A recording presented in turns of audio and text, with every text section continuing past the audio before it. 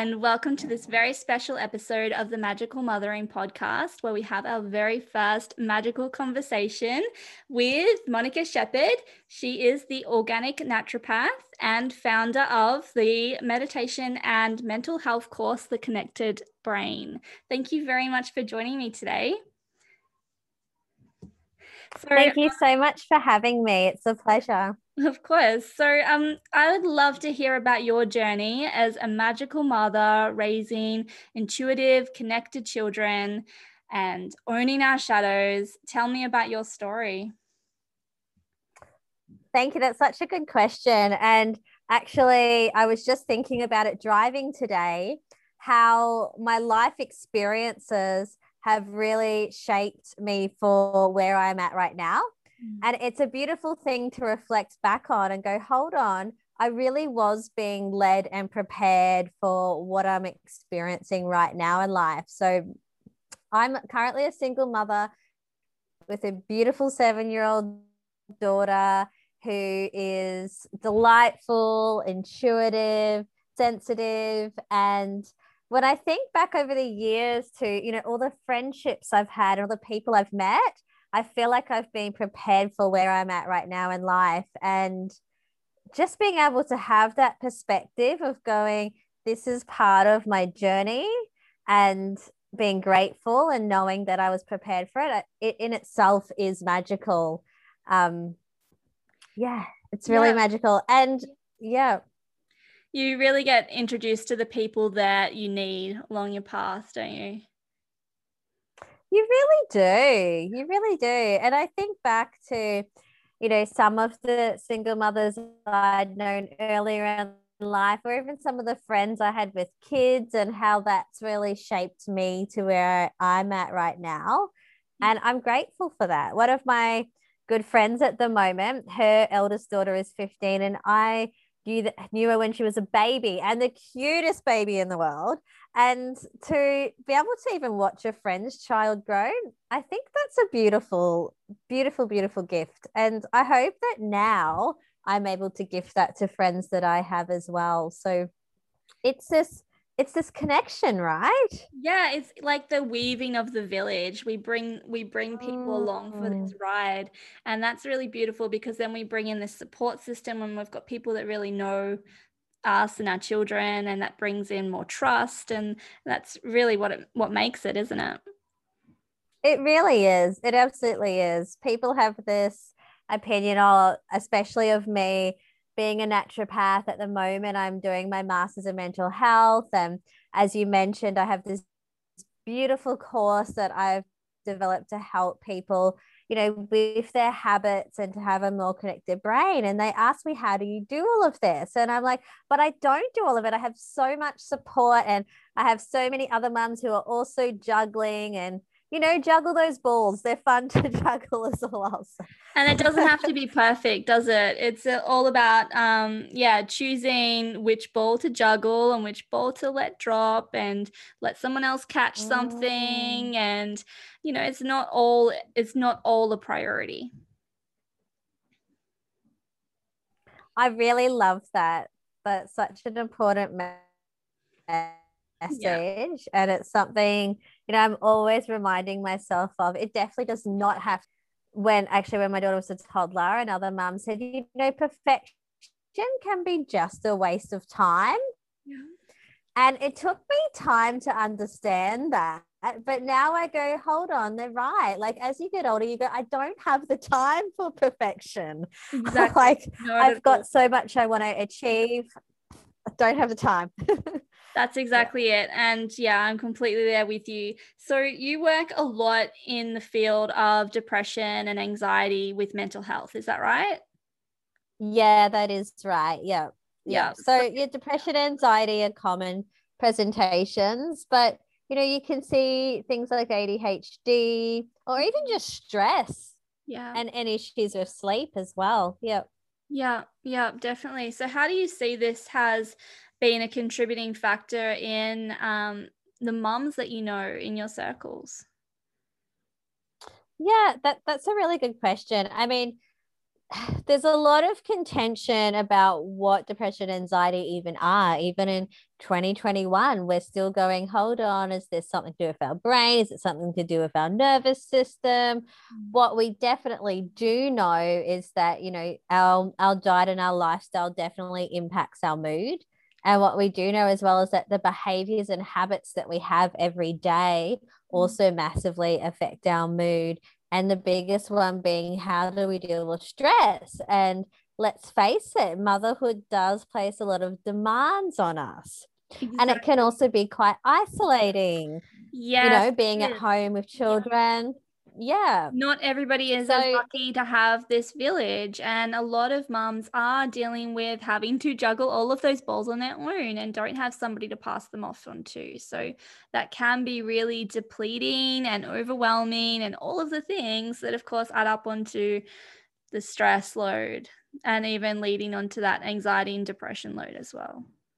Yeah, absolutely. So what's really going to matter is the things that you're doing consistently. So, you know, meditation, I talk about a lot because it's just a way of, you know, allowing your creativity to come through, allowing you to actually be able to hear the answers and solutions, because often we ask a lot of questions in life, and that's great. Yeah. And we're creating these problems, but then we're not even allowing our brains to be able to hear the answer or to get really creative and try different solutions. Yeah, we were just talking about this when we had the chat on your Instagram channel the other week about allowing the space for things to unfold.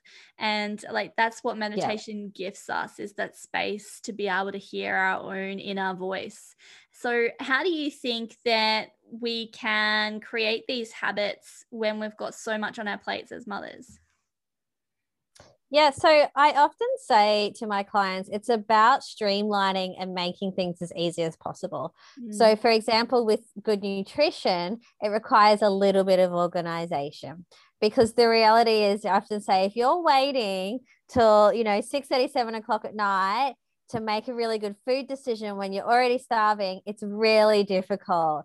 But if you know, you have some idea of what some meals in the week will be like, and you have, you know, some of your vegetables cut up, or maybe you have a couple of lunches made, and, you know, maybe you know what some of your really healthy takeaway options are in the area. You know, we can get a good smoothie, or, you know, a good veggie curry, or something really substantial. Then you're streamlining that. You're not having to think about it as much. So it's streamlining those type of things. Like good nutrition essentially will prop you up so much. And I think with meditation, it really just needs to be a habit. It's something I do every morning. A lot of people think of meditation as something to go to sleep with, but ideally it's best done morning and a little bit at night, so that we're enabling that creativity, and then we're giving our minds time to process what's come through. So it's just habit, really. Streamlining what you can and habit. It sounds simple. Agree. It sounds boring. It's something that I know. Well. Is that I talk a lot to my clients about rhythm, is create a rhythm for your day, or like your morning routine or ritual, and your evening ritual. Because, you know, like you were saying, if you wait until the end of the day to do your meditation, I fall asleep because I'm so wrecked by the time I'm hitting the pillow. I'm going to sleep. And so, yeah, meditation's a morning thing for me as well. And it's all like that habit. If you can build it into your rhythm, your daily rhythm, and find a space for it, then it makes it so much easier, especially with the food. And have you ever like done the theme? I think when things are really hectic here, when I've got lots of uni on and everything's all cramming in my head, theme night for dinner is like every week we have this on this night, and we'll have different meals each night of the week, but it'll just be keeping it on theme for the days helps us to not have to make so many of those mental decisions. Yes, that's exactly right. How can I limit the amount of things I have to actually think about in a day, right? So that I have that brain space for, you know, more creative things or learning new skills. And, you know, when we talk about conditions like depression or anxiety, the biggest risk factor is long-term stress. Yeah. And, I was looking at a statistic the other day going, when it comes to mental illness and the emergency department, what do most people present with? And of course, the number one is still going to be psychotic substance abuse. But number two is anxiety related conditions caused by long-term stress or acute stress. And I'm going, hold on, how serious is this issue of dealing with stress in our society? And when are we going to come back to these basics? I love the idea of a theme night. It keeps some kind of routine, but you're able to change that a little bit, Yeah. as well, so that, it's not boring. And yeah, I think that's amazing. You can have just like stir fry as a theme and then change up what you put in the stir fry, but it's the basics of veggies and something else, just add them together. And yeah, what I was going to lead you from that is that it's often that we leave it until we get to that burnout state. We don't think about our mental health, our buildup of long-term stress, all the anxieties, all the little niggly bits that are all putting on the pressure. We don't think about it until we're already burning out. Then we're like, oh, I'm drowning. Like, I need to do something now. So this prevention is so important, to be able to start the rhythm, start your habits, do your meal planning and your prepping, and get it on before it becomes an issue of burnout. Yeah, absolutely. So you've touched on such an important topic, and that's like recognizing the signs and symptoms as early as we can. So, if you're feeling a little bit overwhelmed, that's definitely time to do something then. Or if you're feeling like, oh, I'm not sleeping so well, or my energy is really low, get help at those stages. Because if we wait until it snowballs, it's a whole different picture. And we know as naturopaths how many great tools we have to physically help the body adapt to stress. Like, we literally have adaptogens that help us adapt. Like, it's beautiful. Yeah, what nature has already given us. Definitely our best friends, aren't they? Absolutely. Yeah. And for mums, I think a lot of mums would be like, not sure what they could be taking when they're pregnant and breastfeeding, but there's so many adaptogens that are actually perfect for a mother at those stages of her life. Yeah, no, I completely agree. There's, like you said, nature, our mother nature is looking after us. She's really providing us exactly what we need. We just have to listen.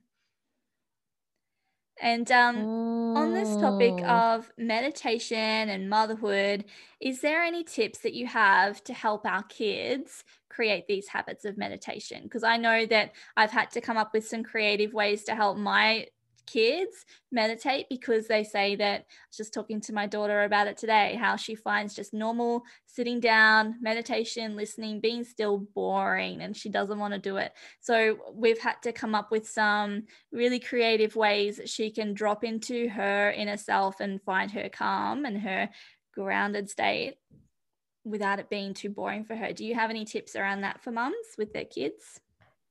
Yeah, that's a great question. And the thing is, adults and children often do require different meditation techniques and styles. And the reason being is that when children are young, they're already in a state of being. And when we're older, we've lost a lot of that. And so the type of meditation we do is going to be really different and different to help us with our stage of consciousness. So children actually still do really well with guided meditation. Yeah. Where for an adult, a guided meditation is going to be very surface level. So guided meditation can be beneficial for an adult, but it's not going to help them with, the same level of consciousness that different techniques do. So for children, we generally say 1 minute for how old they are. So a 6-year-old child, 6 minutes, a 7-year-old child, 7 minutes.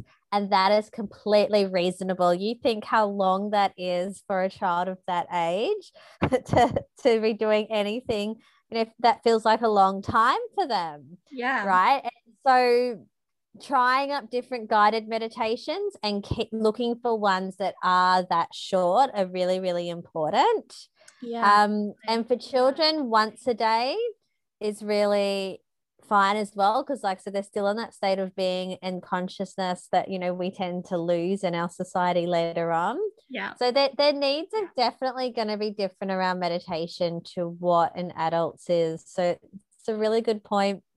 And it's finding that what the child will enjoy as well. So we don't want to push them too much and make it an uncomfortable experience. Yeah. And so for some children, for them, you can definitely change it up. If they prefer the morning, that's fine. If they prefer nighttime, that's great. But the best way, of course, is to role model it as something that you do. And so Yeah. even if this day or this week they're not that keen on it, when they see over their childhood that this is something you have consistently done, they're much more likely to take it up themselves as an adult. That's exactly what I've found with my kids, is that they'll often take themselves off and do a meditation out in the yard, because that's what they see me doing, is they see me walking down the back and finding a nice quiet spot in the yard and just tuning into nature.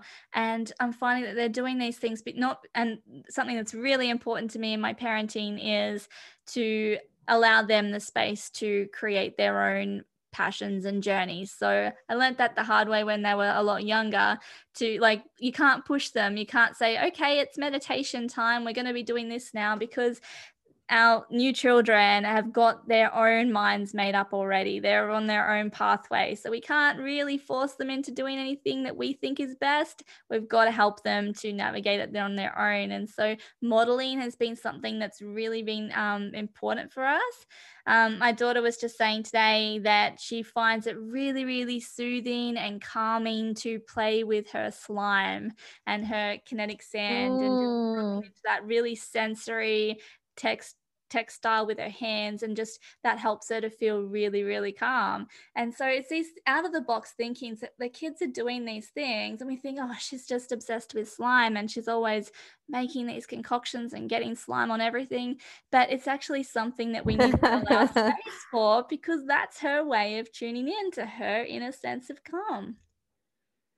Yeah, that's beautiful. And I like how you've said as well that, it's not about forcing them, but letting them come to their own conclusions, but allowing that space and that opportunity as well. So, it might be, hold on, we're going to have, for families that have a lot of TV, it might be, we're going to have that off for a while and I'm going to meditate. And, you can as well, if you choose to do slime, if you choose to do some, mind mapping or coloring in, that's fine. But we're creating this space for this time right now. So definitely, that's really beautiful and on point. Yeah. Yeah. And it's the same with nutrition. Yeah.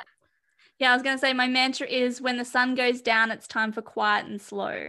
And so just don't care what you're doing as long as it's quiet and slow. And yeah, tell me about it with same with nutrition. Yeah, I like that mantra. I'm going to use that. But yeah, with nutrition, I find as well, I'll have a lot of parents say, oh, I don't know how to get my child to eat, better or make better food choices. And once again, it's about offering, this is the variety, or this is the choice of healthy food we've got tonight. And we let them choose. So, it's on the table. We've got our chickpeas, we've got our spinach. If they like rice, that's fine to have something that they're going to eat. Yeah. And then you just allow them to, not make a big deal about it, but it becomes their choice. It doesn't become so forced. Completely agree. That's my method as well, is the share plates on the table, and you can take what you want from there, and you take your quantity that you wanted to eat, and it's handing that control over to them, which is really going to help them to feel empowered in their choices. That's beautiful. So I feel like, we're talking about magical mothering, and I would like to hope that, a lot of what we've said takes the pressure off a lot of women out there. Is I hope that they can look back on their lives and go, how has all the friendships I've made, how have all the experiences prepared me for where I'm at right now, so that I'm actually quite capable of actually being divinely led in a lot of ways. Yeah. And, I don't have to be perfect, and I can streamline things, and I can actually give my children a lot of choice and space to be who they're meant to be. Choice and space for them is everything. And that's a part of this magical mothering journey, is actually nurturing that within ourselves, giving ourselves space and trust to follow our own intuition, because that's what we need to be able to allow our kids to do that. So yeah, a lot of that being able to just lay all the food out on the table and let the kids make their own choices about what's on their plate can be really hard for us as mums to stop speaking and stop trying to force them to, eat more veggies or have more of this or don't eat so much of that, try and control their portion sizes, where if we allow them to trust their bodies and what they need, we've done our job. We've provided the healthy food. It's up to them to eat what they want from there. That's beautiful. I love that trust, that level of trust. Yeah. So yeah. Tell me, Monica, where can we find your course, The Connected Brain? Yeah, so there's a couple of ways. There is a website that is The Connected Brain as well. But you can also find it on Instagram. So at the.connectedbrain. Yep. Is where you can find the beautiful course. And so that's actually based on the One Giant Mind Meditation Teacher program, which I'm really immersing myself in this year. And it will also have a lot of, nuggets that come from being a naturopath and the mental health specialty as well. Beautiful. And as far as the magical mothering journey, it is a journey. And, I'm really grateful to meet beautiful people like yourself along the way. And me, you. It's been great to have you here. And thank you so much for joining me, for giving me your time tonight. I so look forward to hearing more about your pathway with the Connected Brain and bringing it all together. So thank you so much for coming with me tonight. You're so welcome. Thank you for having me. That's okay.